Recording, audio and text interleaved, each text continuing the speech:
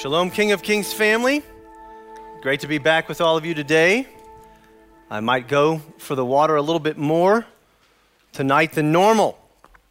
But I tell you what, it is good to be out of quarantine.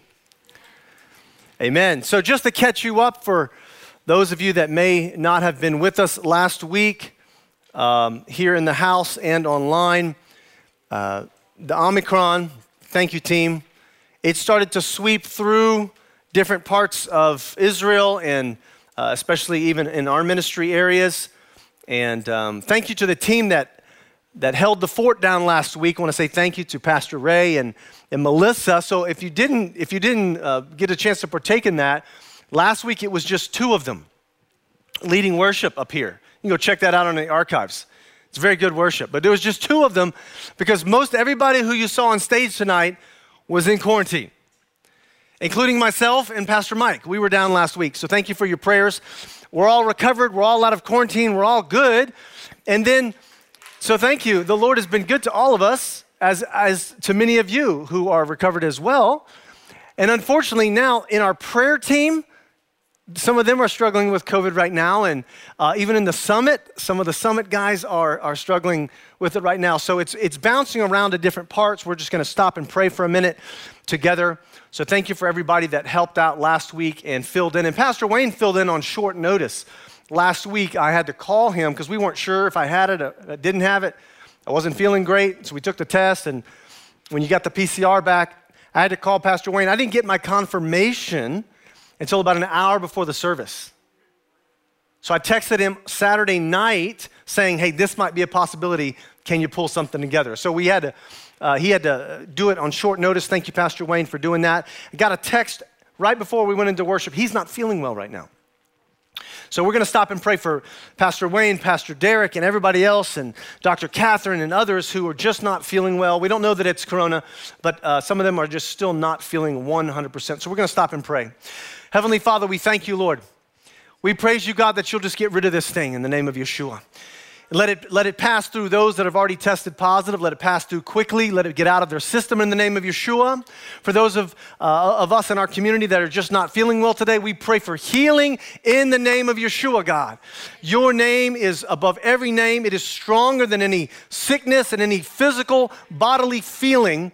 And we pray for complete recovery today, right now, miraculously, that we might give a testimony to the world of what you've done in Jerusalem through your mighty miracles and healing. We pray for that today. We stand on the word of God, the name of Yeshua, and his shed blood. We say together, amen. Amen. So we're glad you're here today. Welcome, King of Kings family. Welcome back into the house. Welcome everybody watching online, Kings Community Live, Facebook Live, YouTube, and all of the different platforms. Welcome. We have folks watching tonight from over 25 different countries at least that we know of. Thank you for letting us know where you're watching from. Even those special people have joined us from Kenya tonight, some from Spain, the UK, Mexico, and many other places. And I do want to say a special welcome back to our friend Scott in the United States. Scott, thank you for your testimony this week. It was a wonderfully powerful testimony of God's rescue of your life and his healing. I shared your message with all of our servants in the house tonight before the service. It encouraged all of us. Thank you so much. And let me encourage all of you watching online, and especially those in the house, when the Lord does something good in your life, would you please let us know? There are others of us that need to know when God is moving in miracles. Our faith needs to be built up. Will you please let us know when God does something great in your life, a breakthrough, a testimony, a healing, a miracle? Send your prayer requests and your testimonies to wepray@kkcj.org, and we can do this and testify together. So praise the Lord. That was a little bit of family business. Grab your Bibles, Acts chapter 10. Acts chapter 10. We're going to continue in our Perspectives series. There's so many things going on this month as we're still in the 21 days of prayer. Thank you everybody who's helping participate with that. And if you haven't joined us, 9 o'clock every morning, the first 21 days of the month, right on our webpage and on our YouTube channel, you can find the link. Join us for about 15 minutes of corporate unified prayer together. And on Wednesdays, you can join us in the summit at noon and 5 p.m. for live group prayer as part of the 21 days of prayer. Thank you, Rachel, for hosting online. So if you need anything online tonight, Rachel is your host. And after the service, if anybody's joining us online for our community group, Joanna will be leading the community group tonight. Acts chapter 10. What I want to do tonight is I want to begin with some very broad brushstrokes. I want to talk about the northern half of Israel, very broadly.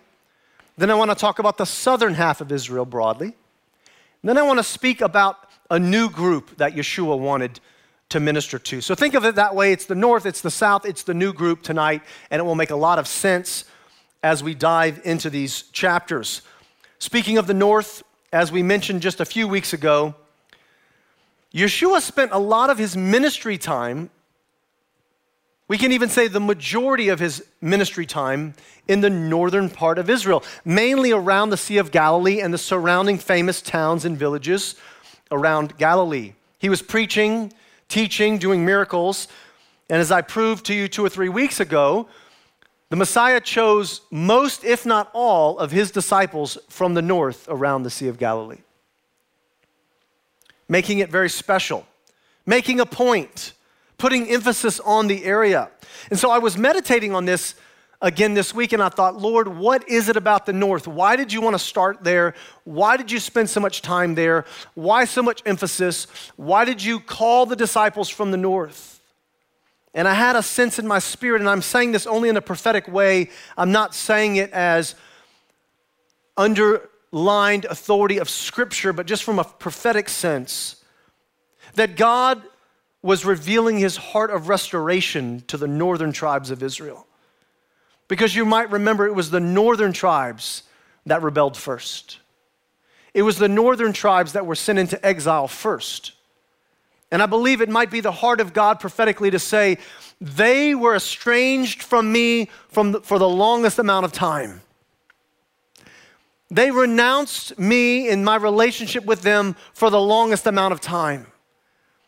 And so when I got to earth and I kicked off the earthly ministry, the northern people were on my heart. They had been away from me for the longest amount of time, and I wanted to restore them first. I wanted them to know that I came for them, that they were loved. I chose the disciples from them in the north. I wanted to restore the brokenness of the northern tribes of Israel after they had chosen idolatry and had to face my judgment in exile. Could it be that Yeshua's heart of restoration is on display early in his ministry? An additional thought is that Yeshua wanted to reveal something new in his day that he might have wanted to reveal to the people of the northern half of Israel, the people of the Galilee, because they were not as religious as the southern half. You see, they didn't have Jerusalem. They didn't have the temple. They were not as educated in the north. Could it be that Yeshua wanted to reveal something new to them? He wanted to establish a new vision point, that even the non-religious are welcome into his family. Even the non-educated would be welcomed into the kingdom of God. Mark chapter 2, verse 17 underscores this. It says, on hearing this, Yeshua said to them, it is not the healthy who need a doctor, but the sick. I have not come to call the righteous, but sinners. You see, Yeshua is in a constant state of opening new doors and welcoming new people who previously had not been included in his kingdom. Here in the north, as we're talking, it was the non-religious, the non-educated people. And later, Yeshua continues to break down stereotypes and barriers, not only by welcoming the northern non-religious, non-educated, but now he's opening the door to the kingdom for women, for slaves, for Samaritans, for children, the commoners, the sinners, the tax collectors, the demon-possessed people, and the sick. We know that later in Yeshua's ministry, he focused on the southern half, the temple, the religious, the Pharisees, the Sadducees, and he welcomes them into the kingdom of God also, but he started in the north. breaking down walls, breaking down barriers, proving that God so loved the entire world that he gave himself. He didn't only love the religious. As a matter of fact, he was harder on the religious than anyone else. But he loved everyone, beginning with his heart of restoration for the northern tribes that had been separated for so long. But eventually, we know that Yeshua makes his way to the south, back to Jerusalem and the surrounding areas of Judea. We know that there was the sparring and the fighting and the arguing and the debating, even amongst the Pharisees and the Sadducees, that Yeshua is thrust right into the middle of. He puts them in their place many times. He reveals the truth when it was being twisted. And we know that even in the south, many came to faith. Even religious leaders came to faith, but many of them were also intimidated by the Pharisees, by the temple leaders, by the scribes. John chapter 12, verse 42 reminds us, "Yet at the same time, many, even among the leaders, believed in him. But because of the Pharisees, they would not openly acknowledge their faith for fear that they would be put out of the synagogue." So Yeshua comes, he begins the earthly ministry, emphasizing the people of the north, breaking down barriers. Then he moves to the south. He debates with them. Many become followers, even religious leaders, although some of them are intimidated and they're scared. We know that it was the disciples that even after the death, resurrection, and ascension of the Lord, even the disciples would meet in secret, it says, for fear of the religious leaders. That's what kind of intimidation and threat power the religious leaders were exercising over the people of Israel at the time. We know that in Yeshua's earthly ministry, that hundreds of thousands of people followed him over time and listened to his sermons and his lessons and his parables. We know that at any given point, let's take the feeding of the 5,000, for instance. That was only men, didn't count women and children who were with them. Could have been 10 to 20,000 people being fed and taught on that day. And later the same thing happens with the 4,000. Could have been 8, 10, 12, 15,000 people. Yeshua ministered to tens, if not hundreds of thousands, and many became followers. But by the time we get to Acts chapter 2, we don't see hundreds of thousands following him, do we? We see in Acts chapter 2 on the day of Shavuot that there were only 120 believers that were faithfully gathered by that point. Again, you have to remember it's not only 120 believers. It's 120 brave believers who were not giving in to the intimidation of the religious leaders, as the Bible says that others felt that weight and that pressure also. But even though the body of Messiah by Acts chapter 2 was very young and quite small, it began to grow quickly. There was a burst of new believers on the day of Shavuot, the Feast of Weeks. People from many countries and many languages. This meant that all of the existing congregations and all of the gatherings and small groups and home groups, they had to adjust quickly to the new things that God was doing. Friends, sometimes it feels that way right now coming through these many years of Corona, that it can feel like there's the brave few. But God is in the midst of doing something brand new, and it's not going to look like what it looked like a few years ago, and that's okay. Remember from our constant theme in our messages, our speaking and our discipleship, that we are married to the message of the Messiah. We are not married to the method. We are married to the message, not the method. God has freedom to do whatever he wants to do and how he wants to do it. And the same is happening in the book of Acts. They were small in number at the time, and then a burst of growth happened. 3,000 religious Jews gave their heart to the Lord in one day. A lot of adjustments had to happen with the leaders of the congregations and the home groups. Peter was at the center of a lot of this. He was leading the 120 in prayer. He's the one that got up and spoke on the balcony of Solomon's colonnade to the people, down below that were gathered on God's appointed holiday. It was Peter at the center of it speaking when these 3,000 religious Jews give their heart to the Lord. Acts chapter 2, verse 41 reads this way: those who accepted his message were immersed, and about 3,000 were added to their number on that day. But that wasn't it, because the believers kept growing. Look at the next verse, 42. They devoted themselves to the apostles' teachings and to fellowship, to the breaking of bread and to prayer. Everyone was filled with awe at the many wonders and signs performed by the apostles. All of the believers were together and had everything in common. They sold property and possessions to give to everyone who had need. And every day they continued meeting together in the temple courts. They broke bread in their homes and ate together with glad and sincere hearts, praising God and enjoying the favor of all the people. And the Lord added to their number daily those who were being saved. You see, friends, the apostles were they had to come out of a season of disappointment that only 120 showed up. And then this burst of growth happened. Thousands happened in one day. The Lord was adding daily to their numbers. There was another burst of growth, this constant growth after that. The apostles were thrust into new roles. They had previously been students of Yeshua, but now they're teachers. They used to be followers of the Lord, and now they're leaders in the body of Messiah. They had to quickly organize things in homes, in prayer meetings. How do we serve the poor? How do we do the preaching rotation? How do we travel? How do we plant? How do we train? It all had to happen very quickly because so many thousands were coming to the Lord in this new wave. I wonder what kind of stress they had to go through, reorganizing and getting together for strategy sessions on how to make it all work.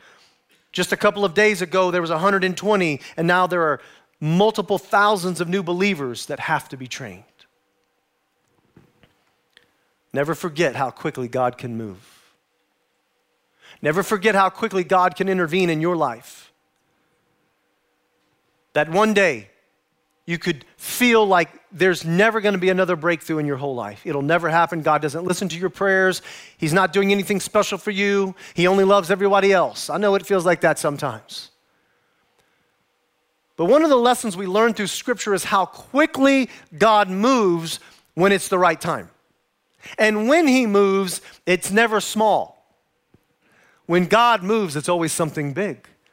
And it changes people's lives and families and cities and countries when God decides to move. And so we wait patiently for those days. We pray faithfully for God to move in these incredible ways as He has always done and wants to do again. Yeshua had broken the stereotypes of the north. They're not religious, they're not educated. Surely He didn't come for them. He says, I did come from them. I came that they would be saved. I chose my disciples from them. I did some of my best preaching up there. I did come, and I broke the stereotypes. I've welcomed women, children, outcasts, slaves, Samaritans, the sick. But Yeshua wanted to continue to have vision to break down other barriers and other doors and invite people to continually come into His kingdom. We will get to Acts 10, and that is our main text, but I'm leading you up to the patterns that Yeshua ministered and what He did on earth in the north and the south, and now He wants to do it again. You know, the southern religious group probably looked at the north like he would never choose them, and then He did. And the northerners probably looked at the southerners saying, ha, see, He chose us. You arrogant people from the south.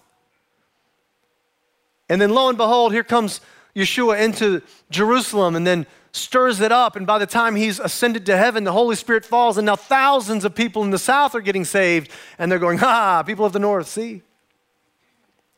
And He's breaking down barriers. Northern tribes, I love you. Southern tribes, I love you. But I've got more people I love. John chapter 10, verse 14, Yeshua's heart and vision continues to break down doors. He says, I'm the good shepherd. I know my sheep and my sheep know me. And just as the Father knows me and I know the Father, and I laid down my life for the sheep, I have other sheep that are not of this sheep pen. I must bring them also, and they too will listen to my voice, and there shall be one flock and one shepherd. You see, perhaps the disciples had watched all of this and all of these barriers being broken down, and when they heard the phrase other sheep, I have other sheep, maybe they thought he was talking about the outcast again. Maybe they thought he was still talking about the women, or maybe the Samaritans this time. He had already taught on all that. He had already broken down those barriers, and he still said, I have other sheep. Who on earth could he be talking about? Can't be talking about the north, can't be talking about the south, can't be talking about women and outcasts and children. Bring the children to me, let the women come to me, heal the sick, raise the dead, cast out demons, bring them all to me. But I have other sheep. Who is he talking about?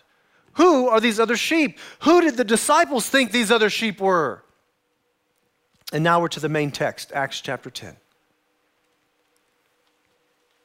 You see, there was a Gentile man in Acts chapter 10 named Cornelius. Cornelius was a devout man of God. He prayed every day. He was faithful to obey the laws of God as best as he knew them. He was well known in town, and he had a good reputation for being kind to the poor. Cornelius was praying in Caesarea at 3 p.m. in the afternoon, and that's important because in the biblical cycle of prayer in Judaism, they would pray in the morning, right when they woke up, very early. This was called the Shacharit prayer. They would pray about noontime. This was called the Mincha prayer. And then they would pray late in the afternoon to make sure they could pray, get all their chores done, and still get home to be with the family for dinner. That afternoon prayer, about 3 to 4 o'clock, was called the Ma'ariv prayer.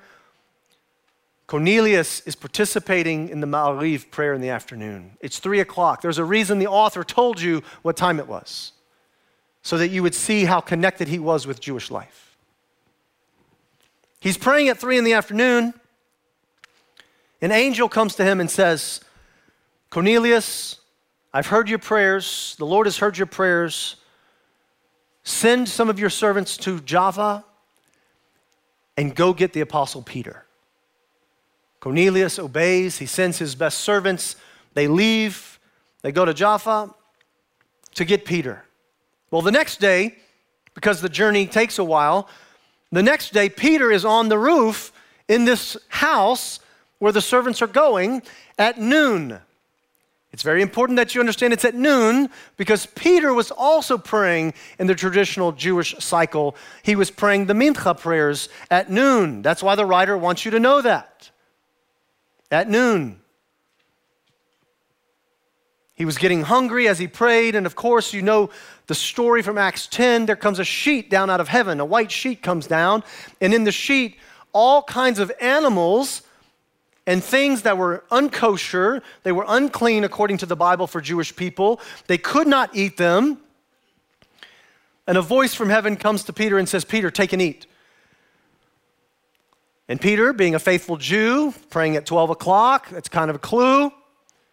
Being a faithful Jew says, no, that's not food. We don't eat that. The voice says, hey, second time, go ahead and take it and eat it. I brought it down this beautiful white sheet for you. Eat it. Peter says, no, that's not food. We don't eat that.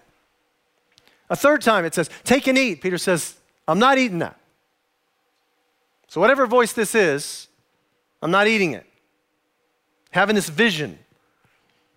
We should note that Peter never did eat anything from the sheet. The sheet is taking back up.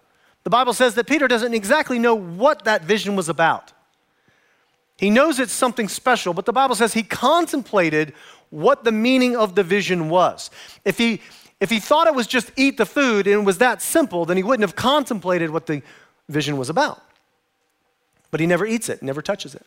And just then, knock, knock, knock on the door. Here come the servants from Cornelius' house. They come up. Peter goes down and they talk and they say, who are you? Well, we're from Cornelius. He's had a vision. God says, come get you. And Peter says, well, great. I just had a vision. I think I need to go with you. So Peter gathers a few guys. They go with Cornelius' servants. They spend another day traveling, and then they finally all get back to Cornelius' house.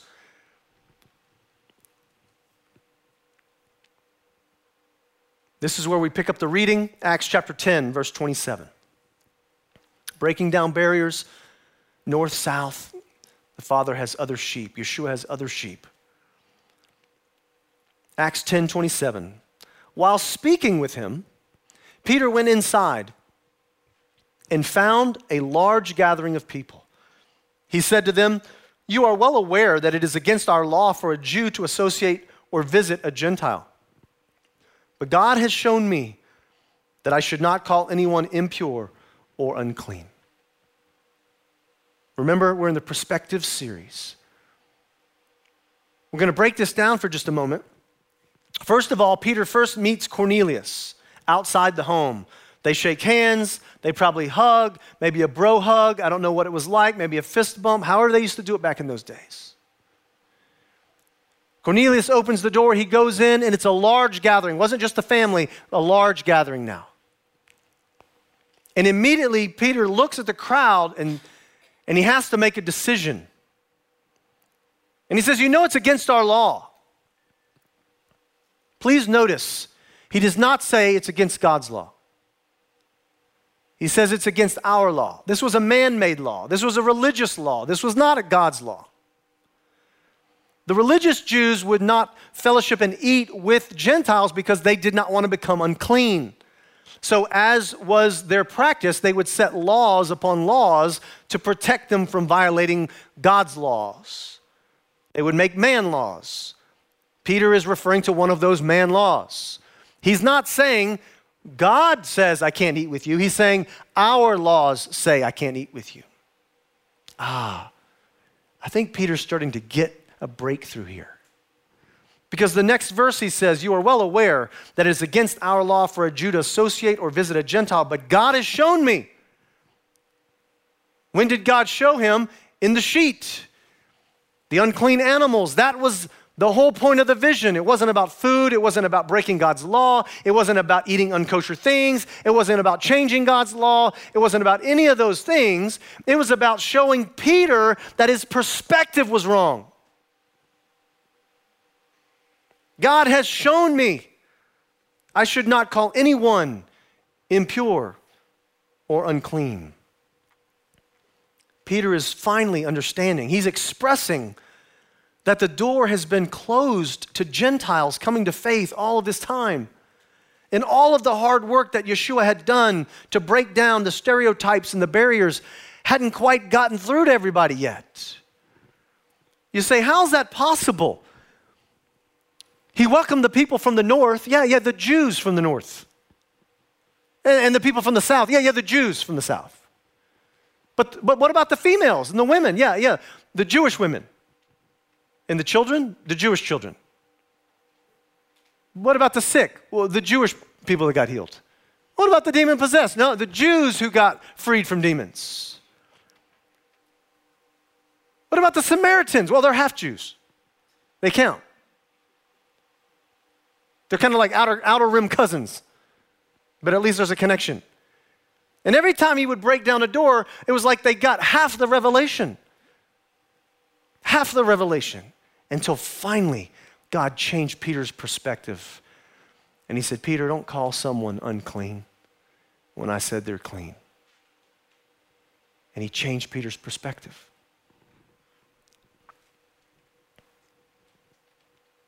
Cornelius explains his story. Peter explains his story. Look back in Acts chapter 10, verse 34 and 35. Then Peter began to speak. I now realize how true it is that God does not show favoritism, but accepts from every nation the one who fears him and does what is right. Peter then goes on in the next few verses to preach the full gospel about Yeshua. He tells them fully about Yeshua's salvation. Look at verse 44. It says, while Peter was still speaking these words, the Holy Spirit came on all who heard the message. Remember, it was a large crowd. They heard it. The Holy Spirit fell on a large crowd in Cornelius' home. It goes on later to talk about they got saved. The Holy Spirit fell on them. They all went out to be immersed with water. Their life is being changed in drastic measure in great numbers. You see how God moves? Just a few minutes ago, Gentiles couldn't be saved. Now, large numbers of Gentiles are being immersed in water and filled with the Holy Spirit. When God moves, he moves quickly, and he moves powerfully, and he doesn't move small, he moves big. Let me give you our key phrase of the night. The heart of God is to search for ways to bring people into his kingdom and his family, not ways to keep them out. You want to know what God is really about? God is about searching for ways to bring people into his family. He's not about finding ways to keep them out. God has been trying to find every way possible to bring every single person into his family. Sending the patriarchs, sending the prophets to them, giving him a nation to be an example to other nations, giving them the temple, the laws of God on the mountain, signs and wonders, his voice from heaven, pillars of cloud and fire, thunder, lightning, giving them the land of Israel, giving them the kings even when he didn't want them to have kings, giving them judges, finally God himself coming in the form of Yeshua. All the prophetic words that were spoken about him, giving them the disciples, giving them all of the lessons to break down all of these barriers, giving them the new covenant scriptures, the Holy Spirit, the revelation, the age to come, giving us everything possible to get us to hear the message. Children, I am trying to find every way possible to get you into my family. I am not looking for ways to keep you out. And this is the message the world needs to hear. But you have to do it his way. You don't get to do it your way. You say, well, if his message is so inclusive, how come I can't just do whatever I want? Because that's not his way. He's looking for a way to bring you in through forgiveness, through repentance, through cleansing, through truly being a child of the Creator. Not rebelliously and pridefully snubbing our nose at the Creator. Somehow we think he doesn't know what he's doing. He's looking for every way to bring us into his family, not looking for ways to keep us out. So Peter finally gets this perspective change. Certainly, the other few guys that were with Peter, plus all of Cornelius' house, and all of the servants, and all of the neighbors, and all the Gentiles that get saved. There's a lot of rejoicing going on. But then the news travels back to Jerusalem, back to the circumcised Jewish believers, probably to what we call the Jerusalem Council or the believing Sanhedrin, probably James and the team that had gathered many times before. And they don't like the story. It's not a good story for them. It says, hey, Peter went to these Gentiles' house and they all got saved. And the circumcised Jews go, wait. We thought it was only for the northern Jews and the southern Jews and the Jewish women and the Jewish children and the Jewish sick and the Jewish demon-possessed and the half-Jewish Samaritans. What do you mean these Gentiles get to come in now? And they don't like the story until Peter gets there and Peter says, guys, he gives us one of those famous phrases of all history. Guys, you had to be there. You had to be there.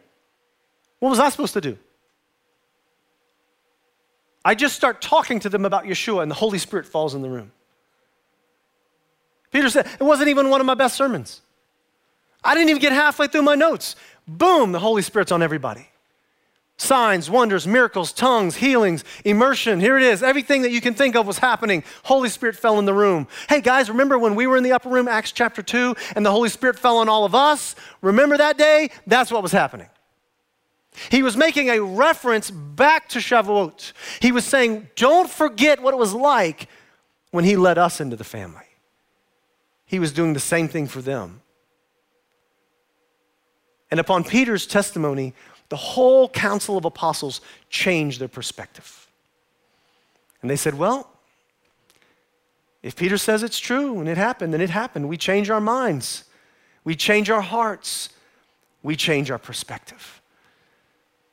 Now we have to figure out the new system. It was one thing when there was 120 believers in the upper room and then thousands came to faith and they had to reorganize. Now imagine what the meetings were like. Okay, we were dealing with thousands of new Jewish people, and now we're going to have to deal with thousands of new Gentile believers. Organization meeting, strategy meeting, first thing tomorrow, bagels, coffee. Guys, get here early. Get some good cheeses. You know how they like to do here in Israel? Get you about 20 different cheeses. Get you some yogurts, some of that good fish they do in the morning, some bagels. Got to have a strategy session. What are we going to do with all of these people? And now there are no more barriers. The kingdom of God is available to everyone. Man, woman, child, old, young, sick, healed, demon-possessed, demon-freed, dead, raised, Jew, Gentile, Greek, Roman, slave, free. He's broken down all of them. And it's like God was using Acts chapter 10 to say, thank you for finally understanding my heart. And notice, it took Cornelius. A lot of people give Peter credit. Gives Cornelius credit. That he's the one that had to step out on a limb just as much as Peter did. And face the backlash of, will these Jewish apostles actually speak to me? But he obeyed God to send the servants. And then give Peter credit for stepping out when he said, you know everybody's going to be against this, right? And it wasn't only the religious Jews in the synagogues and temple. He got it from his own guys back in Jerusalem. But praise God for Peter and Cornelius partnering together, Jew and Gentile, two visions coming together and hearing the heart of God say, I'm looking for every way possible to bring people into my family. I am not looking for ways to keep them out. And their perspective changed. Let's summarize with the perspectives of different people in the passage. This is a case that no matter what the perspective used to be of the person, the perspective got changed. Peter's perspective, of course, got changed on Gentiles as a whole. They are not unclean. Do not call them unclean. And yes, you may go and eat with them. Cornelius' perspective got changed because as a God-fearing Gentile, he always felt on the outside of the circle and outside of the family. And now he's no longer on the outside, he's on the inside. He is what John 10 called the other sheep.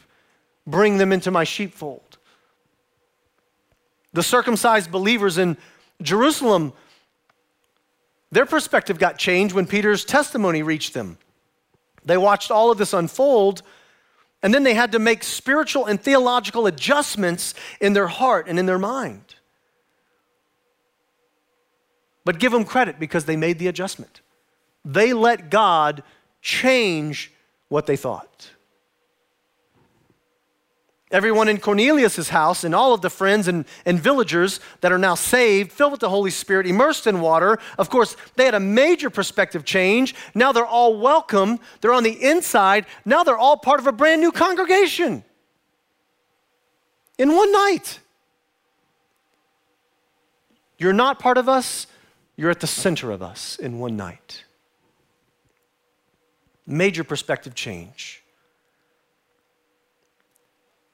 Let me leave you with this challenge. When is the last time the Holy Spirit was allowed to change our perspective on something? This was a big deal. This was the final barrier. This was the barrier between Jews and the rest of the world. Might have been the biggest barrier in their mind. You could see it was in all the writings what they already thought. It shows up again in Acts chapter 15. It showed up in Acts chapter 10 here. And in other passages, they were not convinced Gentiles were supposed to be part of this. And what's remarkable about this story is how much they let the Holy Spirit grab a hold of their thoughts, their theology, and their heart and change it. When's the last time we let the Holy Spirit get a hold of our thoughts and change them? I don't mean learn something new. That's an empty vessel being filled with something new. That's called revelation, new revelation. I'm talking about something that you hold on to, and the Lord's saying, that's not right. Today I'm going to teach you to let go of it, and I'm going to change your perspective. When's the last time you let God change your perspective on something major? I appreciate Cornelius here. I appreciate Peter. Because Peter was humble enough to say 2 different times, now I understand. Now I realize that God has shown me something different. Our closing verse tonight is actually from 1 Samuel chapter 16, verse 7. But the Lord said to Samuel, do not look at his appearance or at the height of his stature, because I have rejected him. For God sees not as man sees. For man looks at the outward appearance, but the Lord looks at the heart. That's why there's no barriers, because God hasn't been looking at the outward appearance this whole time anyway. He's been looking at the heart of every man and woman, all of his children that he created, wanting to bring them into his family, looking for ways to bring us in, never looking for ways to keep us out. Take the challenge with you this week. When is the last time you let the Holy Spirit change your perspective on something that you've held dear? Not just give you new revelation. Can we pray? Father, thank you for your words today. We thank you for your goodness. We thank you for your patience with us. God, we are certainly in the same boat as Peter at times. We're certainly in the same boat as the Jerusalem Council, that it's hard to believe this new message sometimes. It's hard to believe we need to make a change in us. The people we've rejected are now in the center of the family. But Father, you kept breaking these barriers down so that we would humbly remember that there was a time where we were the one. We were the one that you ran after. We were the one you called back from the dead. We were the one you healed, you redeemed, and you saved. And never let us forget the humility of that day. The good news came to us, and we were filled with the Holy Spirit. During this time of uncertainty and physical fears and diseases and world governments changing, we know you want to do a new thing. We know your message has never changed. But the method you want to use today, we want to be open to. Change our perspective on the world. Let us be part of what you're doing as we continue to see the end of the age get closer, faster. Use us for those Cornelius and Peter uniting moments. As long as we will do what they did. They prayed, as the scripture underlines, they prayed faithfully, and when you gave them a word, they obeyed. And it broke down one of the biggest barriers to the gospel. Let us see it from that perspective in Yeshua's name. Amen. That's a good word, guys. Hopefully that touched you tonight. We're going to close with some worship. Let the Lord continue to minister. We're not going to have our Deeper Connection team. Like I mentioned, some of them are recovering. It's probably wise also tonight if we don't do our traditional upfront altar prayer, just for the same reason, just a little bit of distance while Omicron is still so hot. A couple of weeks from now, this will be, praise God, behind us, and we'll see a bright light at the end of this tunnel. But send us all of your prayer requests and your testimonies at wepray@kkcj.org. Let's worship into this.